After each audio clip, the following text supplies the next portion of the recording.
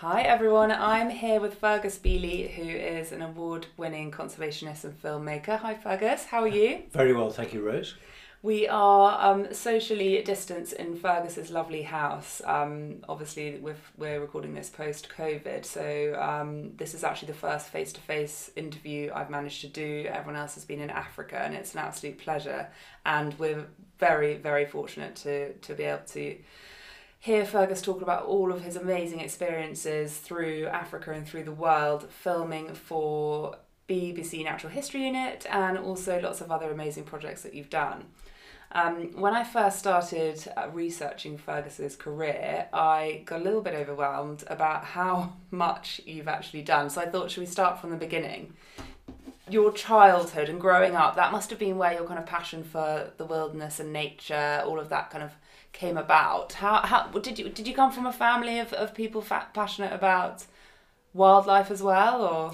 I would say I was probably the only one who was particularly interested. I have three brothers, and the four of us spent a lot of time outside. But I would say that of the four of us, certainly I have had a particular passion for natural history. And my mother has a recollection of me running around the garden swinging a lure for a wild kestrel that was breeding in some elm trees. And I was convinced that this kestrel was going to fly down and land on the lure. But all afternoon, nothing happened. The kestrel just sat up in the tree because it was a wild one. But my mother, bless her, didn't have the wish to put me off for life, and so left me swinging this lure all afternoon until tea time, and I went in. So, that already shows the kind of perseverance that you must have had to have when you were filming wildlife in in these amazing parts of the world. And then you ended up going to university where you did a particularly interesting thesis in Australia, I've read about. You have done your research. You have done your research. Yes, I went to a very wild part of the Northern Territories border with Western Australia. And it was a very special opportunity to join the Pitjantjatjara tribe. And at the time, it was a completely isolated settlement. And I guess what made it, particularly unusual was that I was the only white person allowed onto this dry reserve. And I worked there for 3 months and came away with a very valuable reference from the elders, which was a thumbprint. And this was presented to the BBC on my return a couple of years later when they asked for references. I thought, well, this is one that I've got that's quite unusual. And I think they thought when they saw the thumbprint that this was, exceptionally strange. And I followed it up with the stories from the location and so on. And so I got my first job with the BBC, I think largely on the strength of that reference. God, that is incredible. That's definitely going to be the only reference they've ever seen like that. I'm not surprised they were impressed. I think they weren't necessarily impressed. They just thought, we've got a really strange guy. And so is that when, did you then work for the BBC from that point onwards? I started with the BBC in 1987, and I guess, it was in the first instance a great surprise for me to be working on a big series called Realms of the Russian Bear, which took me all the way around the former Soviet Union. And I imagined that being dropped with one other person on the southern tip of Kamchatka in the snow was the way every filming trip in the NHU ever happened. It wasn't till some years later that I realised that most trips involved staying in quite luxurious lodges in Africa and different parts of the world. There I was camping in the middle of nowhere in some very, very remote locations in Siberia and Kamchatka and the deserts on the Afghan border and so on. And I just thought, well, this is business as usual. This is what happens.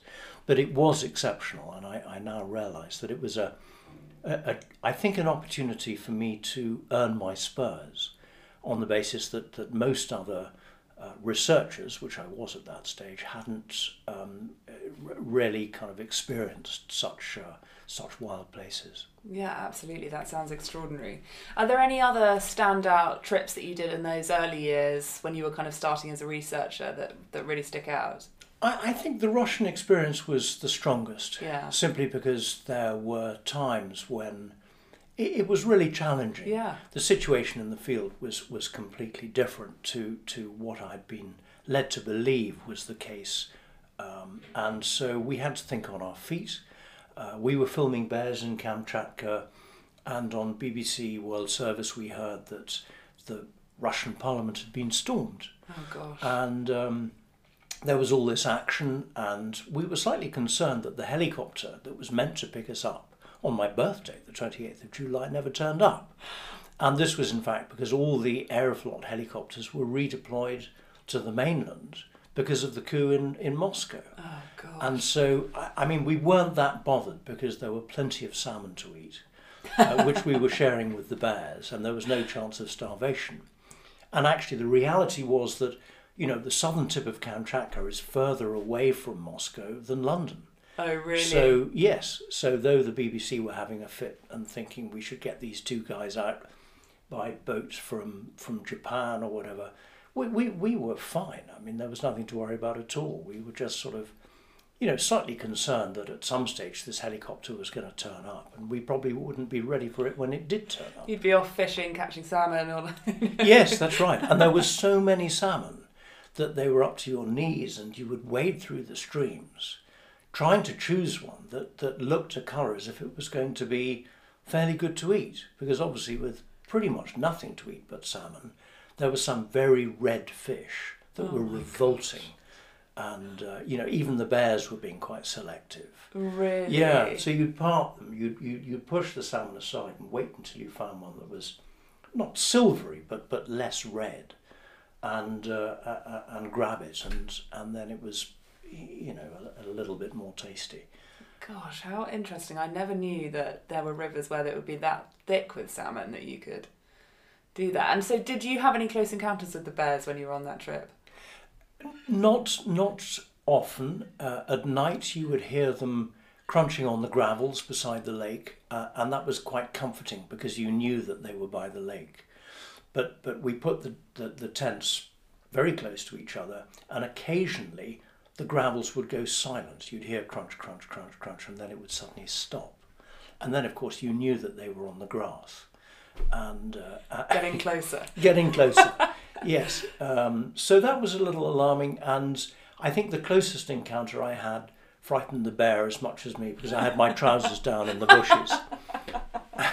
And we were both very alarmed, and we both kind of hopped in opposite directions at the same speed. So, you know, I mean, there was no danger, although I think, you know, mother bears and cubs would have been a worry. Yeah. And later in the summer, you know, you get bears that are trying to hibernate that are a problem. But a bit grumpy. Yes, yeah. but none of the ones that I encountered were ever anything other than understanding, and we would go in different directions. Yeah, God, what an amazing experience. And so if we just come on to Planet Earth and the life of birds, and obviously you've worked with some amazing people, but lots of people are going to want to know about working with Attenborough, how it was for you. Was it kind of what everyone kind of imagines it to be, and did you go to some amazing places filming those two series? Yes, I mean, Planet Earth was a blockbuster. Yeah. And it was, you know, necessary, I think, at the time, to make an environmental series that followed the main series, and that was what I was put onto, to series produce something that would complement Planet Earth, and it was called Planet Earth: The Future, and it just looked at all the environmental issues. And at the time it was quite eye-opening, because a lot of the subjects like climate change and so on were really rising in the zeitgeist for the first time. Yeah. And it did make it challenging, because of course I had that contention as to how to balance a documentary and whether one should have one or more scientists saying, well, actually, you know, there's dispute. Yeah. And that becomes a very big political issue as to how we're still adamant that there wasn't enough science. Exciting thing done simply because it was a chance to work with Sir David. And I realised how lucky I was at the time. I didn't take any trip for granted. And I was always aware of the fact that this was a fantastic privilege to be in the field with him. I guess, what I learnt was probably more than anything his time management. And I think that has been something that he passed on to me, to be aware of the fact that use of time, if carefully worked out, means one can be so much more productive. And spending 10 minutes learning a paragraph or an hour learning a side of A4 means that you know exactly how long to prepare for a shoot and how long to leave him with the lines. And likewise, he would never let his head get cluttered with irrelevance the night before a shoot. Very professional. Very professional. And it made me realise that 9 times out of 10 I've got 9 things buzzing in my head, and most of them are just making a mess of it all.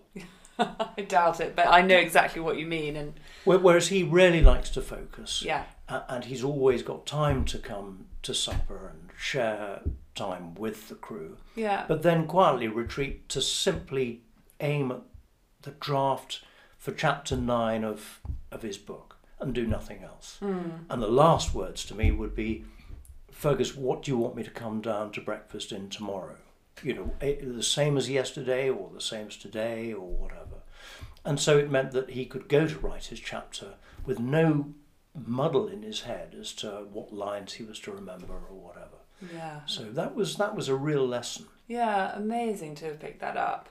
And obviously Planet Earth, the Future, went into a lot of detail with everything from, as you say, climate change to conservation, habitat loss. And did you come out of filming that feeling like we can change and we can do things positively and hopefully shape the future well? Or did you come out feeling slightly disheartened by the way the world was going in terms of wildlife and climate change? Well, it was an interesting time because 2007, 2008, I think there was an awakening in the sense that particularly, broadcasters had failed to deliver enough series like that the audience really wanted to see and to know about. And I think that it sort of set a benchmark that audiences were interested.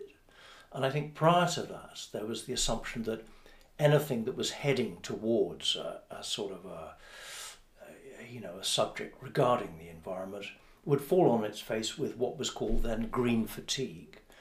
Audiences would just switch off. They didn't want to hear about rainforests being cut down or pollution in rivers or whatever. But actually after Planet Earth, the Future, audiences became incredibly tuned and concerned, and particularly younger generations. And I was staggered as to how many people, particularly of sort of university age, were watching these kind of environmental series and showing real concern. And I think that increasingly, broadcasters realised that these issues had to be put into programmes. I mean, I often felt guilty that the programmes I was making, particularly of a single species, just were not going anywhere near the subject of, threatened or endangered or vulnerable, and so many of the subjects regarding, even contentious subjects, population, climate change, etc. They just, a lot of the broadcasters just didn't want to touch them. But now, of course, certainly since Blue Planet 2 and the emergence of our concern for plastics in the oceans and so on, I mean, these stories, which 12 years ago would not have really been issues at all, are now right at the front of the zeitgeist, and that's fantastic. 1999, I did a live outside broadcast from there for BBC and for Turner Broadcasting, and you know, we drove a convoy of lorries out of Nairobi to Lake Bogoria, and we set up a marquee and had, you know, 40 camera screens in the tent, and we had remote cameras all the way around the lake. 3 million flamingos. I mean, it was such a treat to do that. And that first experience made me realise that actually there were so many programmes that could come out of Lake Bogoria. I don't think other people had really explored it as much as other lakes like Lake Magadi, Lake Naivasha, Lake Natron. You know, so many of the other soda lakes had kind of been covered, but not Bogoria. And another kind of staggering sequence that came to light for me was that the olive baboons were hunting flamingos Really? right in the north under Fig Tree Camp, and not even the warden was aware of this. You know, they were finding piles of feathers, but there wasn't enough evidence to say that it was the baboons. And we staked that out, and we got some staggering footage. God, how for amazing. a film. Yeah, it was for a film that was on National Geographic, and subsequently the BBC went back to do a sequence for Life of Mammals, and it's been filmed many times since. Yeah. But for me, you know, being in the field and realising there was a whole new bit of behaviour that hadn't been filmed was really exciting. Yeah, that's quite satisfying when you can go to the rangers and say, do you know what's happening in your park? This amazing kind of wildlife phenomena. Out of all the places you've been in the world, what's been your top wildlife experience, the thing that's kind of humbled you and inspired you? It's a really hard question, that. I think that, you know, I do believe that the younger you are, the more of a sponge you are to experiences and memories and so on. And so because of that, you know, my early trips to Australia were incredibly powerful, and I was lucky enough to spend time with a family, with a guy who was a wildlife artist in Victoria, who really, you know, demonstrated to me the fact that you know, this was the most incredible country, and we did our own trips into the Northern Territories, and you know, filled up the ute with cool boxes and disappeared into the Grampian Mountains and found some really staggering wildlife. But I think a lot of that is because of my age. You know, I was I don't know, 19, 20 or something, and I was just soaking it all up. And I think as I've got older, you know, sometimes I've become just so blasé. My head is so full of kind of experiences that I sometimes just forget how lucky I am. And yet, you know, sometimes it does happen. You just, particularly with a place that you've been to a number of times over the years, you get an affinity for the people, particularly, you know. And again, at Bogoria, you know, I just get so welcomed when I go back there. Yeah. And that's such a treat. It's so much part of the experience for me. Yeah, absolutely. You know, to be greeted by everyone in a way that I've only been away for 2 weeks. In fact, it's been 10 years or 15 years. They all still remember me, and I'm gobsmacked. Yeah. You know, and we kind of, I just have that lovely sense of belonging. Yeah. Which I'm sure you have in your own parts of Africa. Yeah, absolutely. And I think when you've travelled enough to get that sense of belonging to a place, it's not just an in and out, but it's you know, been there a number of times. It's particularly special. Very special. So obviously we've all just been through lockdown.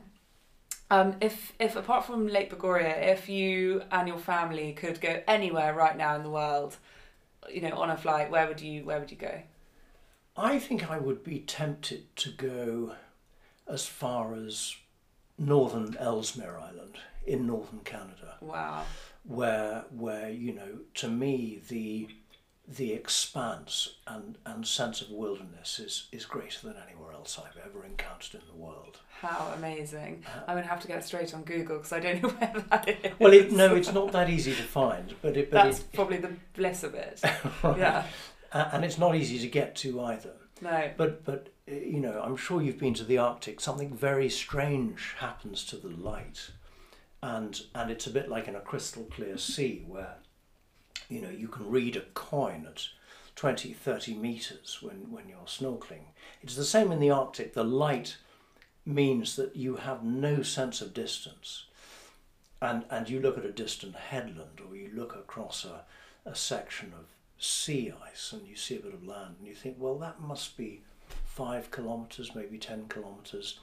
Should I even think about, taking the Skidoo in that direction? And you look on the map and you see it's over 100 kilometres. It's everything is so far away, but it looks as if you could touch it. Yeah. And that's a brilliant sensation. Yeah. And I think it means that, you feel so much part of the landscape, and you feel so small, and you hear the cracking of the icebergs, and you think, I would just be so crushed by one of those icebergs. It sounds like a battle going on out there, and everything is kind of like unreal, and the wildlife doesn't pay any attention to you. The Arctic hares bound up to your feet and say, "Who are you? What are you doing here?" The same with the Arctic foxes and the polar bears and the white wolves, and all these creatures are sort of saying, "We haven't seen anyone here before. Yeah. What are you?"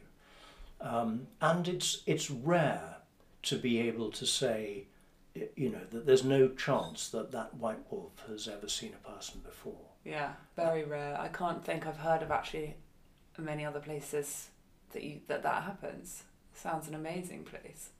Do you think the girls would like it out there? No, not at all.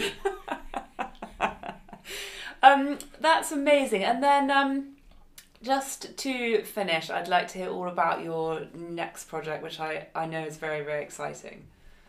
Well, we're shooting a trailer for a series which we are pretty sure will be involving filming in the Congo with forest elephants, and in the Amazon, in the Pantanal with jaguars, and with mobile arrays in the Sea of Cortez. And they're all challenges. And we're shooting a trailer at the moment, which is involving, I can't tell you too much about it, but when it comes on screen, I'll let you know. And I hope you might post a still of the trailer shoot that was going on yesterday. But all I can say is it's going to be very exciting. Yeah. We're using a lot of techniques which have never been used in filming before. Oh, amazing. A lot of silent manoeuvre, electric skidoos, and silent paragliders and bikes, electric bikes which are silent. So we're able to, I guess, operate in a way that is taking wildlife filming another step, where it's possible extraordinary. That would be extraordinary. It does take over your life. Yeah. And you just have to go with it and expect strange calls from the other side of the world at difficult times of the night. Yeah. And answer them, professionally. Yeah. And so if when you go out to the Congo, for instance, how long would you expect to be out there filming something like this? For this particular series, I would expect each trip to be about a month. Really, yeah. And I think more than that, everyone gets tired. Yeah. I think there's a point at which, certainly if you're doing sync, which is when you're filming people, you can condense the time. If we need to return for more specific natural history, we can get a cameraman out again for a few weeks. But 4 weeks for me is a good length. Yeah. Any more than that, and people start getting tired. Yeah, absolutely. Yeah. 4 weeks in the Congo, wow, and the Amazon, that will be absolutely amazing. I can't wait to see that when it comes out. I think that has been amazing. So interesting. Thank you, Fergus. I love that. Thank you, Rose. It's an honour and a pleasure to talk to you.